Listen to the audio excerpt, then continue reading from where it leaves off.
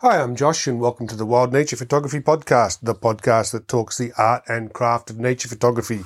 It is the 31st of October 2021 and this is podcast number 29 and it's going to be an update from Finland on a few things, the first of which is the weather. It has warmed up here considerably. All the snow has melted. It's around 6 degrees at the moment, so it feels very much like autumn again and feels like winter is gone. Winter is gone, I should say.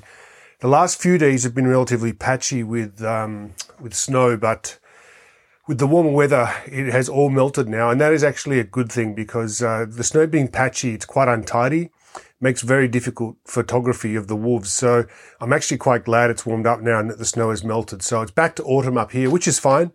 It means that I've shifted my hide slightly for better background based on the fact that the snow has gone, and I'm just actually gearing up now to head out to the hide for the day.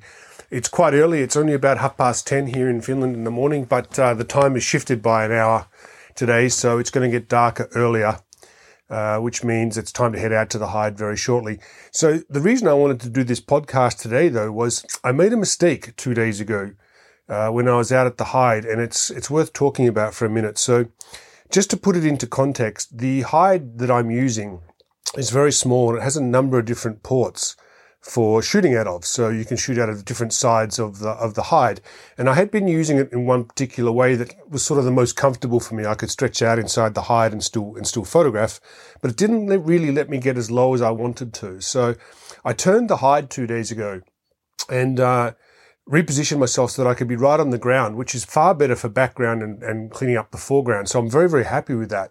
But the hide itself has a number of different viewing windows. Now, they're very small and they're mirrored so that the animals can't see inside. But on the back side of the hide, that is the face that I'm now using, the window is not mirrored. And so what happened was 2 days ago, there were half a dozen wolves that came out of the forest. And they were approaching my position really, really quickly. And it looked like it was going to be absolutely fantastic photography. And I was just watching out the viewing window, waiting for them to get a little closer.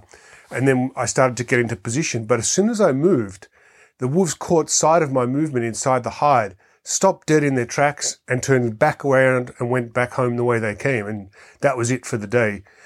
It was one of those, I won't call it a rookie mistake. I think anybody could have done it, but it was a little bit frustrating because I hadn't thought about it. I hadn't thought about the fact that this small non-mirrored window was going to allow the wolves to see in. I'd been so used to working with the mirrored windows. So I haven't turned the hide around because I want to use this low angle. I'm just going to have to be a lot more careful with looking through that window and when I move so that I can be in position long before the wolf can see me inside the hide. Because once I'm down low and lying down inside or crouched down inside the hide, the wolf can't see me when I'm photographing. It's only when I'm sitting up to look out that viewing window.